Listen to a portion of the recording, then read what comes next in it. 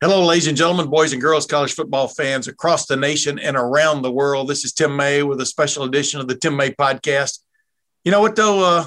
Awesome. I think all my podcasts are special in their own way, aren't they? Depends on your definition of special.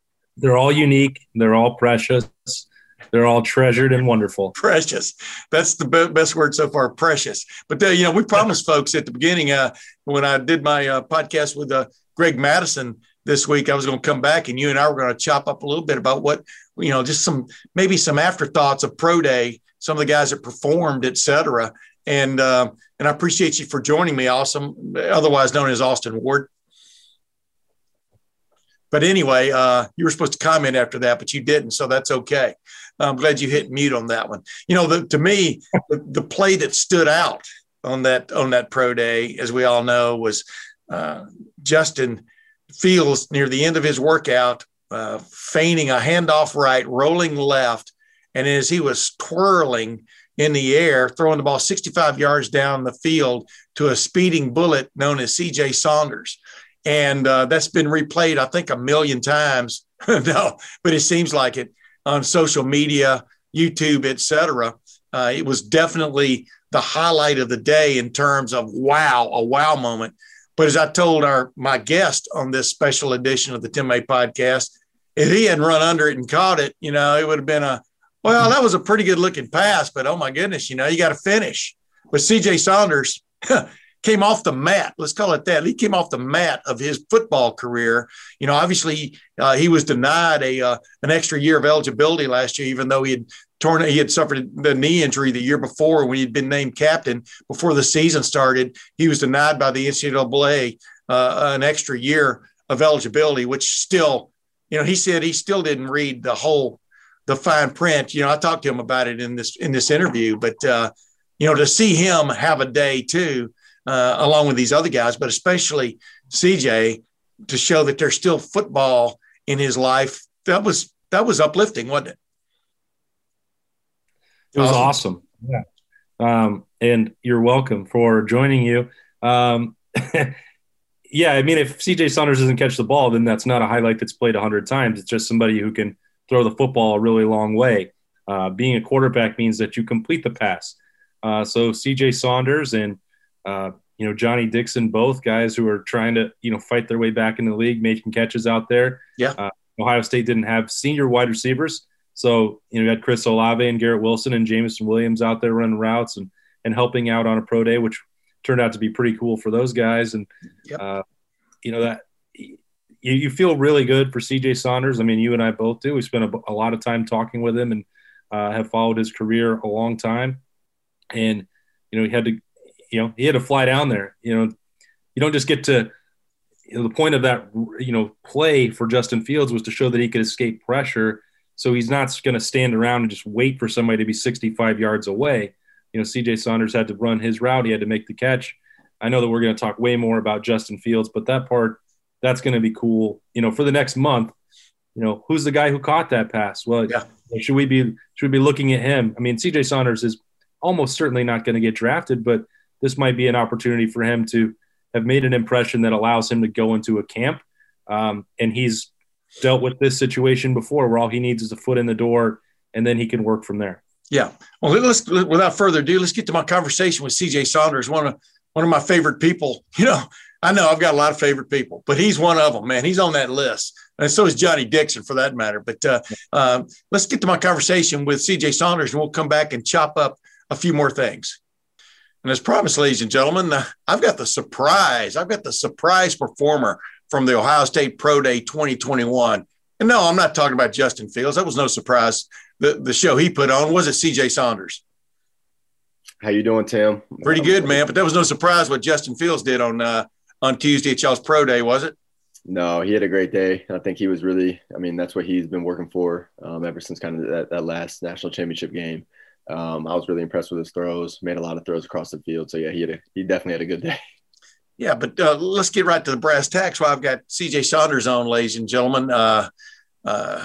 The lightning flash that showed up on everybody's screens yesterday when they were watching the OSU Pro Day. I think a lot of people had given C.J. Saunders up for not lost, but gone. And suddenly he pops up. He didn't get to play last year, even though he had tried to get to play. He had applied for an extra year. Isn't that right, CJ? And you were denied? Yeah, applied for a medical red shirt coming out of that 2019 season. Wasn't granted that, and then just kept sticking with it, getting ready for this day. I got you, man. You served as basically a student intern, a GA for one of another term with the football team last year with the wide receivers. But let's get right down to it. The climax of the pro day at Ohio State. Yeah, there were other things that happened after this, but this was the climax. The rest of it's called the denouement, I think, in journalism or in what do you call it, novel writing. You run a little kind of like started inside on the move, went upfield, gave a little bit of a feint to the outside, and just ran as fast as you could to the left corner while Justin Fields rolled to his left and just sort of like a whirling dervish threw the ball 65 yards in the air. Now, I think there might be a few guys that can do the whirling dervish, throw the ball 65 yards in the air. Not a lot of them, but to make it a success, the guy running the routes got to catch the ball. Did you realize you were part of a major moment there, for one of another term, a Twitter, YouTube moment there when you ran that ball down in the left corner? Yeah, I'd definitely be lying if I didn't think, all right, this one's going to be the one. And we kind of knew that, getting prepared that week is you kind of get together with Justin. We're kind of going through the script and you can kind of see, okay, here's going to be some highlight type throws that how they ended up being. And so, no, I'd be lying if I said, definitely want to make this play. I think this is going to be the one that's going to be all over the internet. So happy we were able to make it connect. In other words, there was no doubt you were going to catch it. Is that what you're trying to say? Because you grabbed a hold of that thing like it was a bag full of money. Yeah, I wasn't going to let that one slip, man. As that ball's in the air, I mean, number one, why did Justin pick you for that particular route? Because did y'all actually practice that during the week or during the buildup, or yes. How did that work out? So he didn't necessarily pick me. We had a bunch of good receivers. It just kind of ended up working out. A couple guys were playing to go on the right side, and then kind of your turn. There was a couple routes that me and him wanted to work on and get together too. So we were able to get that one, and we hit it. Obviously, when you're a week out, you can run full speed, and as you kind of get closer to a pro day or a game, you got to start, easing back on the legs. So just kind of get some spot catches and rehearsing that. So I'm glad that we were able to, like I said, super glad we were able to execute that play, and a good amount of work went into it.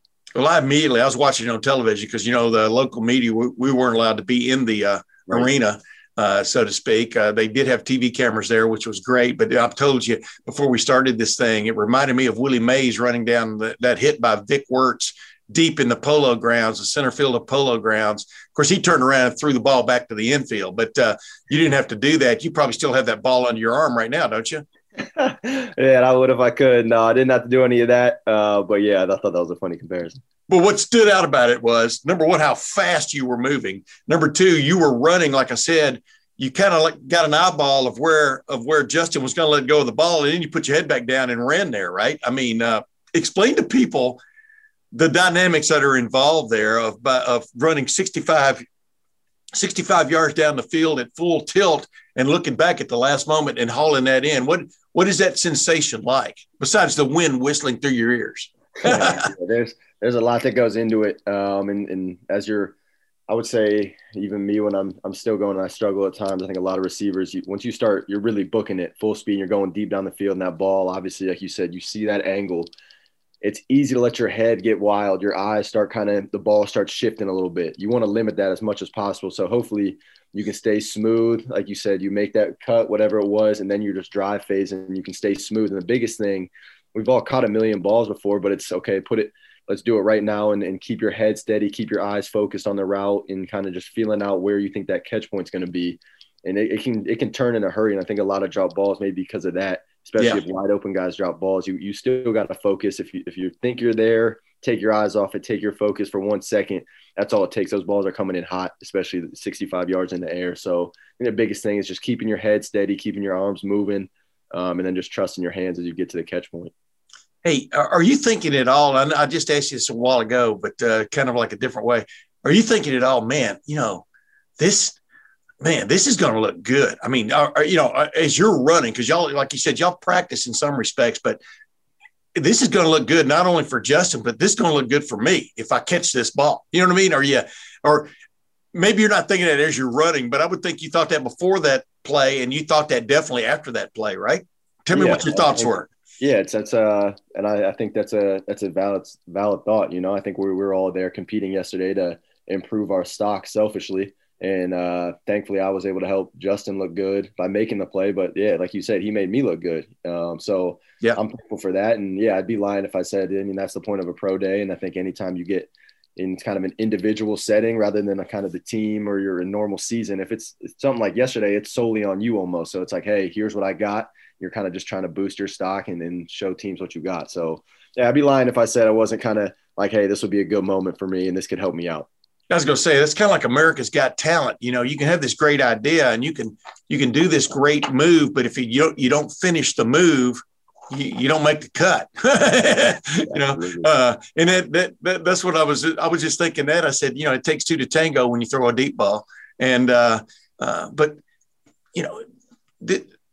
CJ, did you have people coming up to you before or after? I'm talking about scouts, coaches, whoever, somebody going, now, who are you? I mean, you know what I mean? Did you have to kind of reintroduce yourself to the masses a little bit? Yeah, I think I've said it a couple of times, some other stuff as I've been building up. I had some good momentum coming off that 2019 camp before I suffered my injury. Yeah. And so I was some scouts, a handful of them were familiar with me and were impressed with some pieces of my game. And then, like you said, it was kind of reintroducing myself. And that was my big goal. This pro day was, hey, here's what I got. I still got ball in me. I still got athleticism and stuff to show. Don't forget about me. Here's I'm still the player that you saw and were impressed with, 2 years ago. So not a whole lot of communicating to coaches and scouts after the pro day. But like I said, catch a good wind and Coach Hartline coming up to me and, let me know, hey, man, you had a great day. And we kind of had a good conversation. So stuff like that leads me to believe that, I left a good mark and did what I could.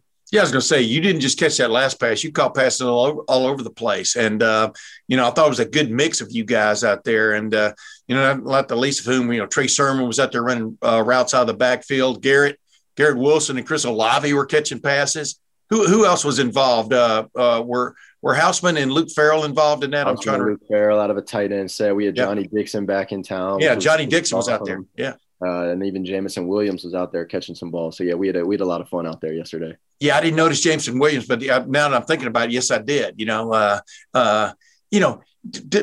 Deep in your gut right now, are you feeling like, hey, I've rekindled this?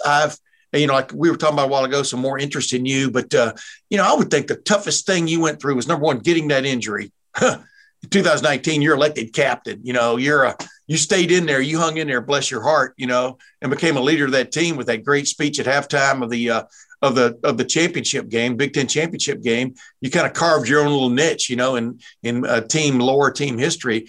And then you come back, you're wanting that next year and you don't get it.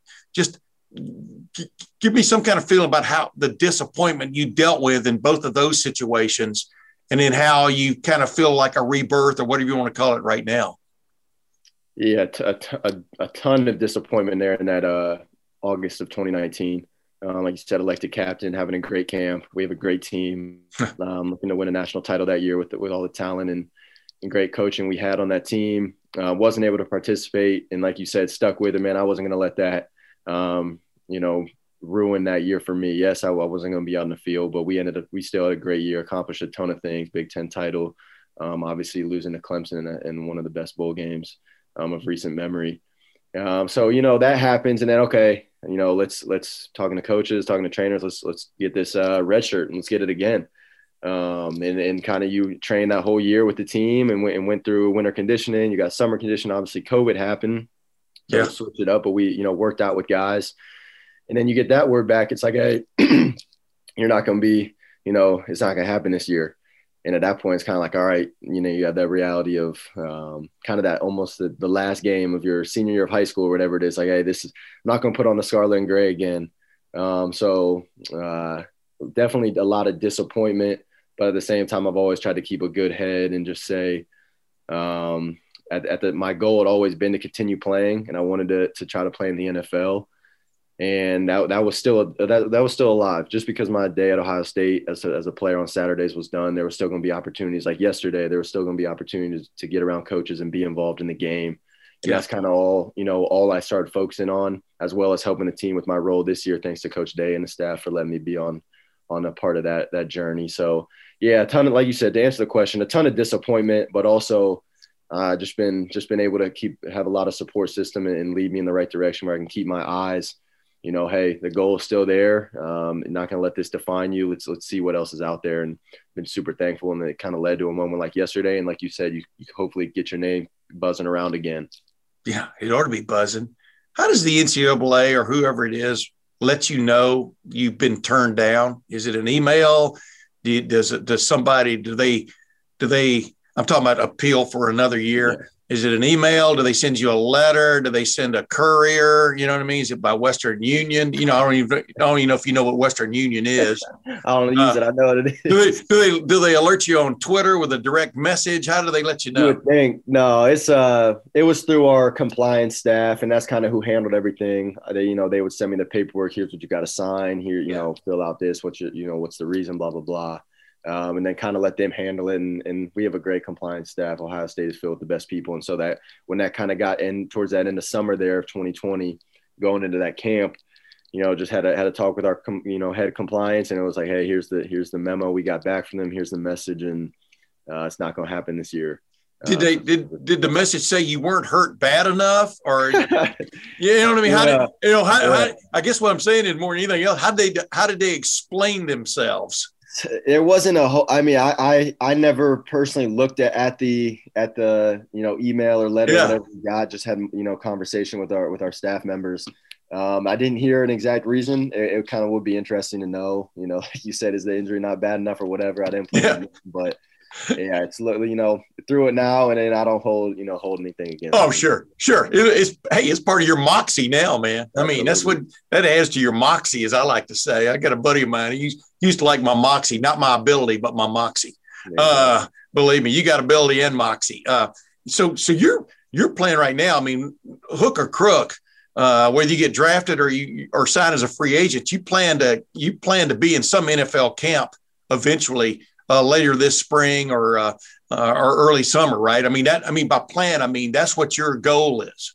Absolutely. That's the goal. And so I think you catch your breath here after pro day. We've been training really hard for a good 2 months here and talk to my agent and kind of as stuff starts picking up towards the draft, like you said, start to kind of see what the interest level is, where you fit and get your body continue to grow and get into a shape where you're ready to go. And whatever that call is, I'm not going to be a first round guy. I mean, I know that. And then, so, okay, here's what is he an end of round draft guy? Okay. If he's not, is he a second post day after the draft type guy? And you kind of just, it's as long as you get your foot in the door, that's kind of how I've always lived as far as, since I got to Ohio State being a walk on and then kind of this next step. So you get that foot in the door and you give it all you got and show coaches what you can do and be consistent in that. So that is the goal. What'd you run yesterday? Do you remember? I mean, did you get any times? Yeah, I would have liked to run a little bit faster on my 40. We haven't got the 3-cone or L drill stuff back quite yet, but I went 4.68 and 4.71. So yeah, like I said, I would have liked to go a little bit faster in that, but left it out on the field that day and beat a lot of goals and a lot of stuff. So I'm really happy with that. Yeah, it reminds me. I mean, there have been receivers throughout history who didn't run basically great 40s, so to speak, but who had the ability to get open. And I think, Ryan Day has gushed about your ability to get open, and Brian Hartline too, ever since you've been around. I mean, and like I said, that's the moxie part of your game and stuff. And that's all the NFL is about, is creating enough space to throw a ball to a guy. You know what I mean? And exactly right. And you got guys on that level that can do it. Well, most teams do. Some teams do. Let's put it that way. But and let's get back to this though. What did you find out about yourself, though, helping, in essence, coach last year, for want of another term? Your dad's an extremely well-known and respected baseball coach, forever in high schools here in Central Ohio. But I've told you all along, I even wrote a story about it, I think once, that, some guys just have it in their genes to be a coach. They have that ability to tell people what to do in an authoritative kind of way that the other people are receptive to it. And what I've heard is you have that ability. Did you find that you did? I mean, during that year of just sort of helping Brian Hartline more than anything else, did it pay off for you a little bit in terms of enlightening you about your own abilities? It definitely did. Being able to be around the best every day, and in a lot of those meetings, not saying a whole lot. You got your staff meetings, your O staff meetings, but just being able to watch and how these are the best coaches in the game and how they operate and how they conversate and what they, how they go about their business. Like you said, that's what I took the most out of. And, I have been blessed as my leadership style to be able to connect with guys like you said. And so I think, Coach Hartline, when we were in our receiver meetings or in our individual drills in that practice, he gave me that freedom he trusts me enough to say and kind of lead these guys in a good direction and coaching them up on stuff I see. And so, man, I learned a lot about the game. I learned a lot about the X's and O's, but more importantly, I think I learned a lot about how to operate an extremely successful program, how to communicate with your peers as a coach. It's different than as a player, obviously, but how do you communicate as an adult in kind of in a classroom type setting almost when you're watching film. So, I couldn't be more thankful for that experience. And it definitely did enlighten me on, okay, I'd always had an interest in coaching, no doubt. And with my dad, like you said, and just kind of being around sports my whole life, but being at that level definitely, clicked something in me like, hey, this could be something you really want to do for the rest of your life. Oh yeah, man. Who is somebody behind the scenes obviously you knew Coach Hartline from the beginning. I would think you've had a relationship off and on with Coach Day. I mean, Ryan Day, but who is somebody once you got behind the closed doors of coaches meetings or something that just you went, wow, that guy, he's more impressive than I even thought he was. It's funny. I got a lot of guys that really come to mind, but just somebody that I haven't even been around a whole lot outside of a few meetings. Yeah. Coach Washington on the defensive side, conversation with him is just incredible about the game and about life in general. That's one guy that, this year through being on the staff, I was able to get a lot closer with and develop a good relationship with and kind of just pick his brain on some stuff. Coach Alford on the offensive side, another guy that obviously outside of Coach Day and Coach Hartline, which I've spent a lot of time with. Coach Alford was a guy I didn't spend a whole lot of time with, in a X's and O's setting about the game. Man, That guy is super, super smart and super willing to give knowledge. And I think that's something that the Ohio State staff was I'm grateful for. And I think they don't even do it on purpose, just how they are, that they're willing to share the game and help someone like me and the younger coaches on staff. Like hey, here's what's successful. Here's why it's successful. So if the two that just came to mind immediately were Coach Washington and Coach Alford for me. Yeah. I was going to say, man, and this isn't, because I can say this about all those guys, but those two guys in particular, for example, conversations I've had with them, sometimes just in interview situations, but occasionally just some conversation. You kind of leave any kind of conversation with those guys feeling, I don't know, sort of, just even as a media guy, sort of uplifted. You know what I mean? I don't know how to explain it, but sort of inspired, for want of another term. Am I wrong about that? I mean, that's the way I felt. I felt that conversation. You're dead right, and that's how they operate with their players, and the whole staff. That's what Ohio State staff is, and those two in particular is. I feel the same way. I think you feel motivated to go do your best. You feel motivated to go, chase dreams, to go try whatever you've been holding back on or do whatever. And I think that's kind of that feeling you're talking about, whether you're an athlete or you're a player for those two coaches, or, you're in the media or you're someone like me trying to be a coach one day. You walk out of conversations with people like that wanting to be better, and not because they're saying, here's what you do wrong, you need to get better at this, but it's because, hey, this is what you have in you and this is what life is all about. So I think that's what makes those two some of the best in the country. Yeah, nothing better than that, man. Nothing better than inspiration. Last thing, I joked with Ryan Day. He was on the teleconference. And I said, there was a shot of him and Urban talking there while Justin was working out.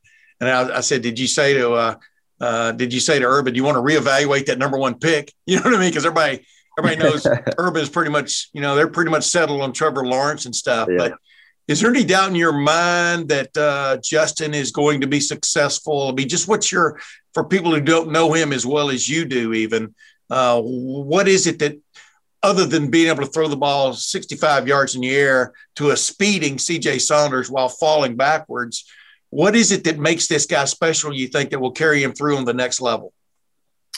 Yeah, I mean, outside of what you said, obviously the ability is off the charts, and I think the thing of the NFL is, at least from what I've heard from a lot of former players and people that have been at that level, is, you know, everybody at that level has that ability. So how are you going to separate yourself? And that's one thing in the you know, the 2 short years that I've been able to know and get to work with Justin is he wants to learn more. He's hungry to learn more. He wants to know. He likes, you know, when we were working routes in the summer or whatever, if I have something to say, or some of our guys like, hey, I'm coming out at this angle, or he's going to tell us, hey, I want you out at this angle. It's little stuff like that. Yeah, that I think is really going to separate him as he gets that next level. And, you know, if you're a rookie coming in, everybody has a lot to learn. You hear these guys, Peyton Manning, Tom Brady, these guys, they're, you know, 15, 20 years in, and they're still saying they're learning. So to say that he's going to go in there and have all the answers right away, I think he would even tell you that, hey, that's not the case. And that's what I think is going to make him really good, is he's going to be willing to learn. He's going to take every coaching point that you give him, and he's going to remember, he's going to keep it with him. So I think kind of that off the field, outside of the dudes may have fallen back, throwing it, you know, 60, 70 yards, whatever that is. But more than that, the dude's got a mindset of winning, and he wants to win. He's going to do whatever it takes to win. And you can't, I don't know if maybe you can teach that, but some people are just born with it. And he's born with that competitiveness, as we've seen in his 2 years as a Buckeye quarterback many, many times. So I'm excited for his career. I think you read that exactly the way his agent wrote it down for you to read it, didn't you? Yeah, I hear you. Hey, last thing, did y'all have a name for that play or code name for that play you ran? What was I'm talking about the last big catch. What's that route called? Just explain to people what y'all talked about before you ran it. But what is that route called, by the way? Because you kind of start in and go ahead.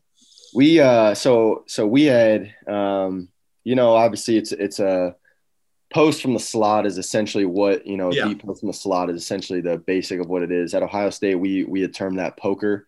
Coach Day had put that in a few years back, and if the only one that I really remember, we ran it against Iowa. Johnny Dixon caught a big that, if you go back to that game up at their place, he caught that big over the field post. And so I'm not exactly sure what the action is with the quarterback, but it's a big, you know, it's a big money. It's a go get it, just like it was at Pro Day yesterday. So that's kind of the focus. He's doing, you know, his play action. He's getting his feet, whatever. And we're going up, you know, to be exact, you can say whatever, you're going up to about 15. And I kind of yesterday enacted as there was a man coverage trying to, you know, show a little some eyes to the other side. And then it's like you said, bolt to that other pylon. So we termed that poker with that big post through the middle. And like I said, I do remember specifically Johnny in I don't know if that was 2017 or 18. It's been a while now, but he caught that one. We ran it a few other times at Ohio State, and it's worked really well. So yeah, to be exact, poker is kind of the term that if Justin looked over at me and say, hey, give me that poker route, I would know exactly what he's talking about. Yeah. Hey, what's your landmark on that play though? As you make your cut, are you looking at the corner flag of the end zone? Are you looking at the number? You know what I mean? Are you looking at the number on the field? Are you looking at the what do you call it? The pom-pom, whatever. Yeah. I mean, at the goal line, what is your landmark on that? So your angle coming out is you always want it to be, or a catch point is you want to let the quarterback flatten you out if he has to. So I'm taking it to that back pylon, and that's where I'm thinking. Back pylon. Yeah. So that's kind of my aiming point going out, and I'm just on a dead sprint in that direction. And then yesterday he put the ball, as you saw, exactly what it would have been on that exact line. So that's, like you said, that's the pylon. That's where I know I got to get to as a receiver. Okay, I do what I got to do against a DB at the line, or if I got an off coverage player or whatever that is. But I know at some point I got to find my way over to that catch point, because that's where the ball is going to be in however many seconds. So the back pylon is the moneymaker on that play. Yeah, he threw it almost straight down the numbers. You know what I mean? And but it's just so cool to watch. It's kind of like watching a guy, you know, a heat-seeking missile find the fighter plane. You know what I mean? Except about it. Except you grabbed it. Hey, last thing, I asked you this earlier, but just reiterate: are you leaving here? Did you leave that pro day, and are you feeling much more confidence, much more boosted is terms of getting another shot to play football than you were this time, a week ago? Yeah, I think coming out of a good pro day, perform well. You're able to, catch a lot of passes and be crisp in your routes and perform and do all the things you want to do. I am leaving feeling good. Does that mean anything's guaranteed? No, obviously, but I think you put all that hard work in, like I said, the last 2 months, especially focusing really on these drills and getting ready for this moment, and it pays off. And I think you should feel good. I think that's part of competing. That was kind of like, if I'm a big, UFC fan, and I hear all these fighters talk about, it's kind of, hey, you get to that fight night. And yesterday was kind of that first fight for me in a long time, and was able to have a successful day. And so now you relax, like I said, recover, get nourished up and kind of get ready for that next push that's coming up here and leading up to the draft and kind of getting up to camp. So yeah, definitely feeling good. And if, like I said, does that mean any NFL thing is actually going to happen? No, but I was able to do what I wanted to do and perform well and have a lot of fun doing it.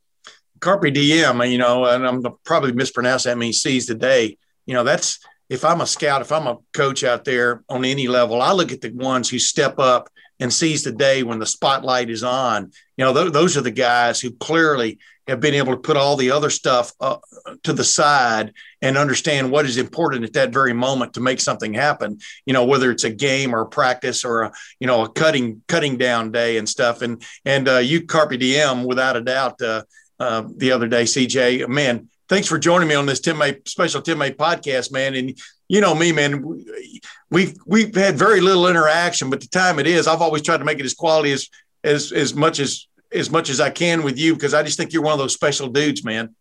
Yeah, thank you very much. I'm super, super blessed. And yeah, we've had some really good conversation now over the years as we've gotten to know each other. So yeah. I'm happy to be on here and spend some time with you. Well, good luck, brother, and good luck in the draft. And we're gonna stay in touch if you don't mind, man. But ladies and gentlemen, CJ Saunders joining the Tim May podcast.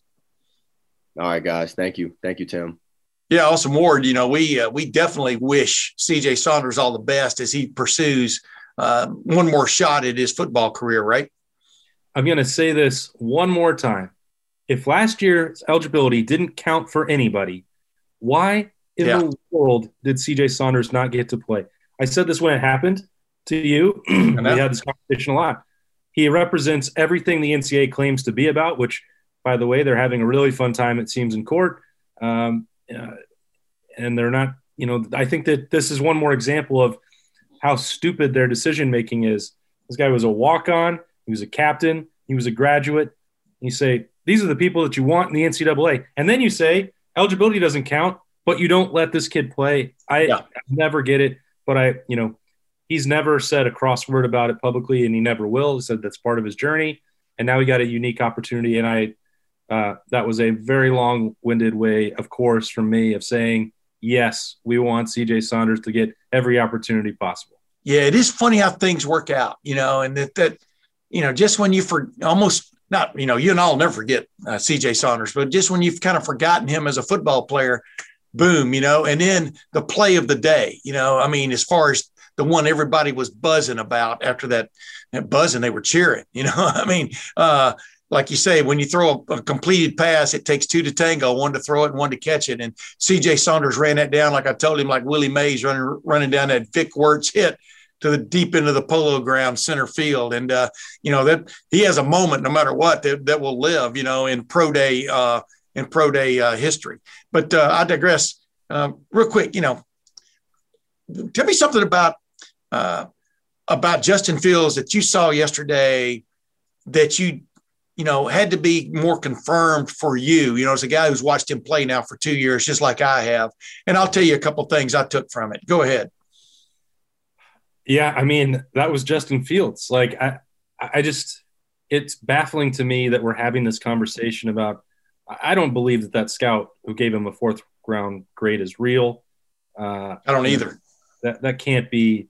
That person should be fired if he's actually real and not some sort of bizarre smokescreen. But either way, he's been so scrutinized, and 2 years is not like some tiny sample size.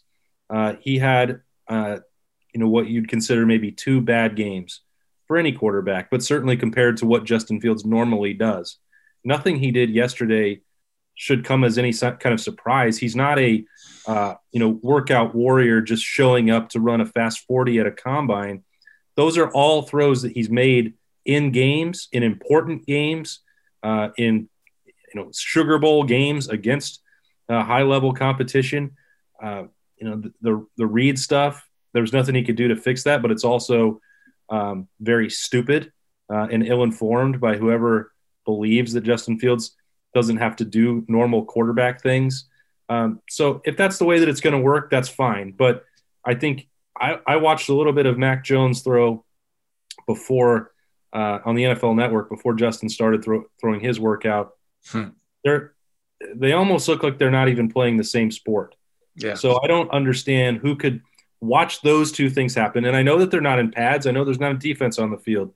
But when you put together his film with this information of what the two look like, what they can physically do, there's no person in the world that would say, I want this guy from Alabama's pro day over what I just saw at the Woody Hayes Athletic Center. No, but you know what happens? Number one, it is amazing because I think Mac Jones, had the most accurate passing year in Southeastern Conference history. I'm talking about, and I may be wrong, but it's right there. He's right good. There. I'm not saying he's no. But then yesterday, or as we talk, it was yesterday, with Bill Belichick and all these guys watching Kyle Shanahan, he was anything but accurate, for most of the day. And meanwhile, Justin's out there and he's throwing, like you said, all these receivers, Johnny Dixon, CJ Saunders, Luke Farrell, I think Jake Hausman, was running routes. Trey Sermon, and Garrett Wilson and Chris Olave. But they looked like a 7-on-7 practice, that we watched. Well, I watched one day in the Woody way back in February of last year, before the pandemic hit. And it just looked like another day at the beach for Justin Fields, and just the rapidity in which he was throwing the ball. I'm talking about from play to play, but then the accuracy for the most part. Yeah, he was slightly behind on a few crossing routes and stuff.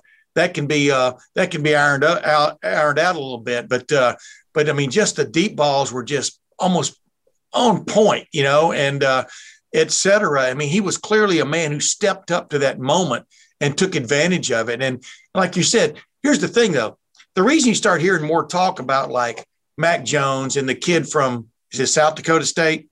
North Dakota State. Yeah, North Dakota State. I get those two mixed up. Don't get mad at me. I know where Wyoming is.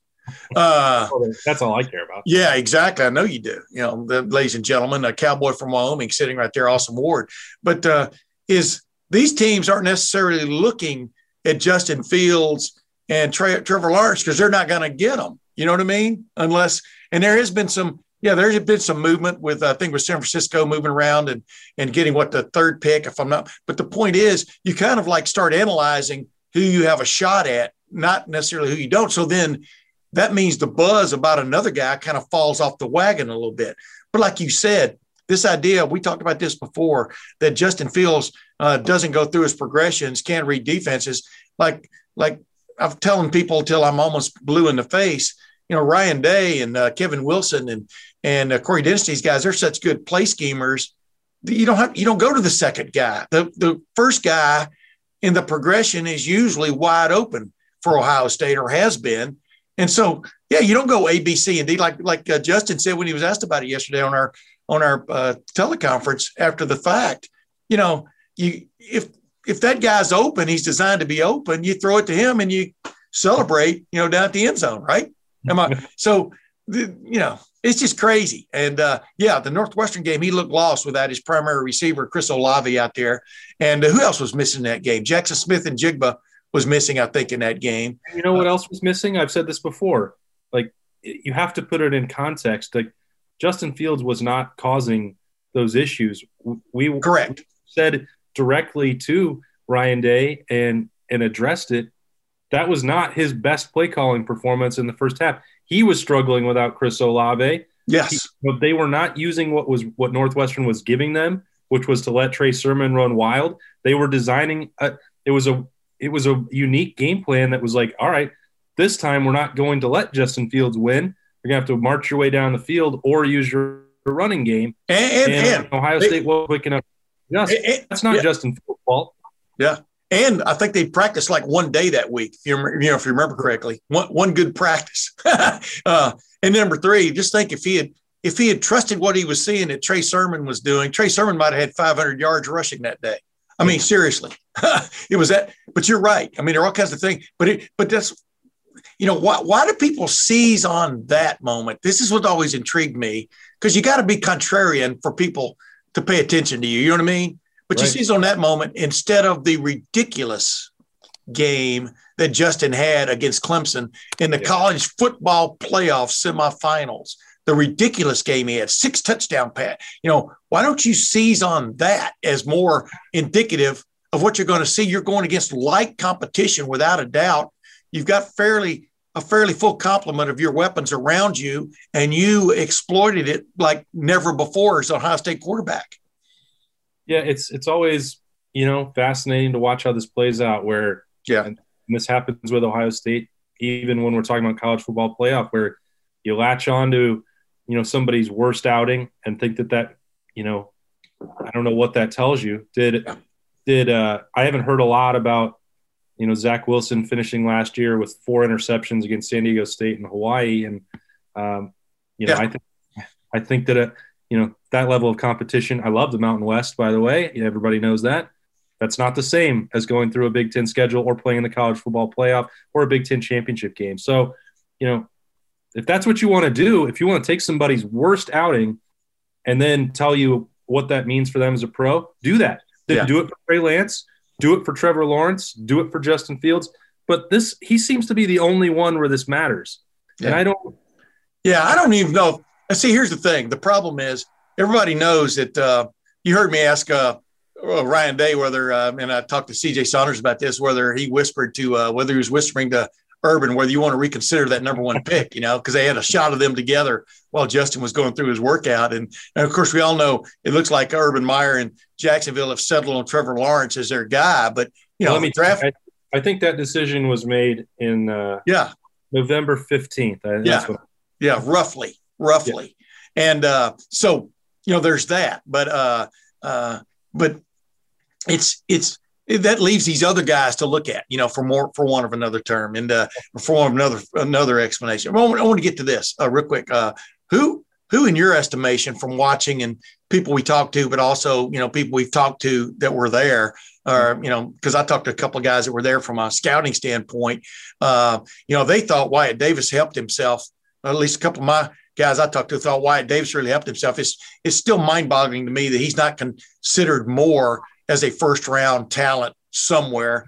And when and the Josh Myers, we didn't, I had Josh Myers on my podcast right after the season was over, but we didn't know about the turf toe situation that, I bet his career kind of flashed before his eyes a little bit, because he ended up having to have surgery, didn't get to work out everywhere, do everything yesterday, but he did get to work out a little bit as he recovers from the surgery he had from, as he explained it in detail, which I won't get into, but the word evulsion was used. But who's the guy in your opinion? Because I think Wyatt Davis helped himself big time because he was coming off a knee problem that, as he said, didn't need surgery, just needed rest, and he looked really quite the part. But isn't it hard to imagine him slipping all the way through the first round as good as he was the last 2 years? I mean, if he goes all the way through the first round, I think that Urban Meyer will sprint to the podium or his phone or however they're doing it this year. Yeah. That went in. I mean, that is a 10, 12-year NFL starter cornerstone for your offensive line. I think the same is true for Josh Myers. And then both of them, just to, quickly follow off of that point, talking about their injuries, what they did for Ohio State, playing through that. NFL team, certainly from an offensive line standpoint, are going to love hearing that, what they give selflessly and physically. So I agree with you. Generally, it's hard for offensive linemen to make a big splash on pro day, but those guys probably did exactly what they needed to do. And so did Baron Browning. Oh, yeah. Who's going through this process, yet again, of what position do you play? Where do you go? And, at this point, that's just part of life for him. And I knew that this was going to happen. And I hope for him that he could do it at the combine where, the whole world was watching at once what he can physically do. Yeah. Just huge impact there with the 40-time vertical jump, broad jump, which he said even surprised himself. Guy tested off the charts. He and Pete Warner both did. I think that a lot of money was made by those two. And hey, Justin Hilliard bench repped more than Wyatt Davis, which I would have lost that bet 100 times in a row. Guy coming off, I mean, it's been a couple of years removed, but both biceps, he's being torn during his career, and he's ripping off, 27 reps on 225. He wanted 28. He felt kind of bad he didn't get to that 28. But go ahead, you're right. Kudos to Justin Hilliard, man. I mean, you're talking about CJ Saunders getting off the mat. Justin Hilliard is truly an inspirational story. That's not hyperbole. No. Guy that, we don't need to go through it again. He's just an incredible story. And he did what he needed to do on a pro day as well. And big day for those linebackers. And for example, Luke Farrell. I mean, you and I both know I'm not bragging on us, but we understand football. Everybody's looking for a starting tight end, but a lot of people are looking for that second tight end now, to augment. And I think without a doubt, Luke Farrell fits that bill. I mean, and I think he proved that. Yes. I keep saying yesterday, who knows when this is going to run. He proved that at the Ohio State Pro Day that, he can catch the ball. He can run some routes, but then the video shows him blocking like a demon, like a tackle 1A, you know what I mean? And I think that probably helped a lot of people make up their minds on Luke Farrell, just the way he performed on the OSU Pro Day that, along with all this other video you see of him, he can catch the ball, and he's a sure-handed receiver. As a matter of fact, you can put a pretty good highlight tape together about him in his career at Ohio State of catching big-time passes, And so there's another guy that was, whenever you got this comet streaking across the sky, which is Justin Fields, you just see a lot of guys that you think. A lot of upper stars when you're looking up at the sky. Yeah. It's crazy. And, but if these scouts are making their, are earning their cash, they're paying attention to those other guys. It's the media that seizes on that highlight, that highlight tape, that highlight reel of the guy, that's at the top, which everybody knows. I mean, Justin Fields is going to go within the first 6 picks, I do believe. I mean, I don't know if you agree or not. You agree? I would be stunned if he did not. Yeah. So, where's the debate on him really when you get right down to it, except for the nuance, you and I were talking about? It's the other guys that you're interested in. And I agree with you. I think all 4 linebackers helped themselves yesterday, but I think especially Justin Hilliard and Pete Werner and Baron Browning. I think Tuff Borland is going to get taken because I think he can be a good special teams guy to begin with and maybe work himself into a player in the league. So, I agree with Greg Madison, who I had on my earlier podcast this week, that all 4 of those guys could be basically long-time players in the NFL. And long time in the NFL is 3 to 5 years, you know what I mean, or more. But I think you agree with that. They all bring something to the table that's interesting. But Pete Werner continues to intrigue me because, like he pointed out, he tackles in space about as well as anybody on the team the last couple of years. And boy, in the NFL now, you're looking for that guy. Yeah, absolutely. Anyway. That's a lot of talent. That's the bottom line. Yeah. Well, hey, we're looking forward to the rest of spring. We're going to talk to some more players here as this week and the next weeks go by. But awesome work. Thanks for joining me on this special Tim May podcast. And ladies and gentlemen, until next week, I'll see you then.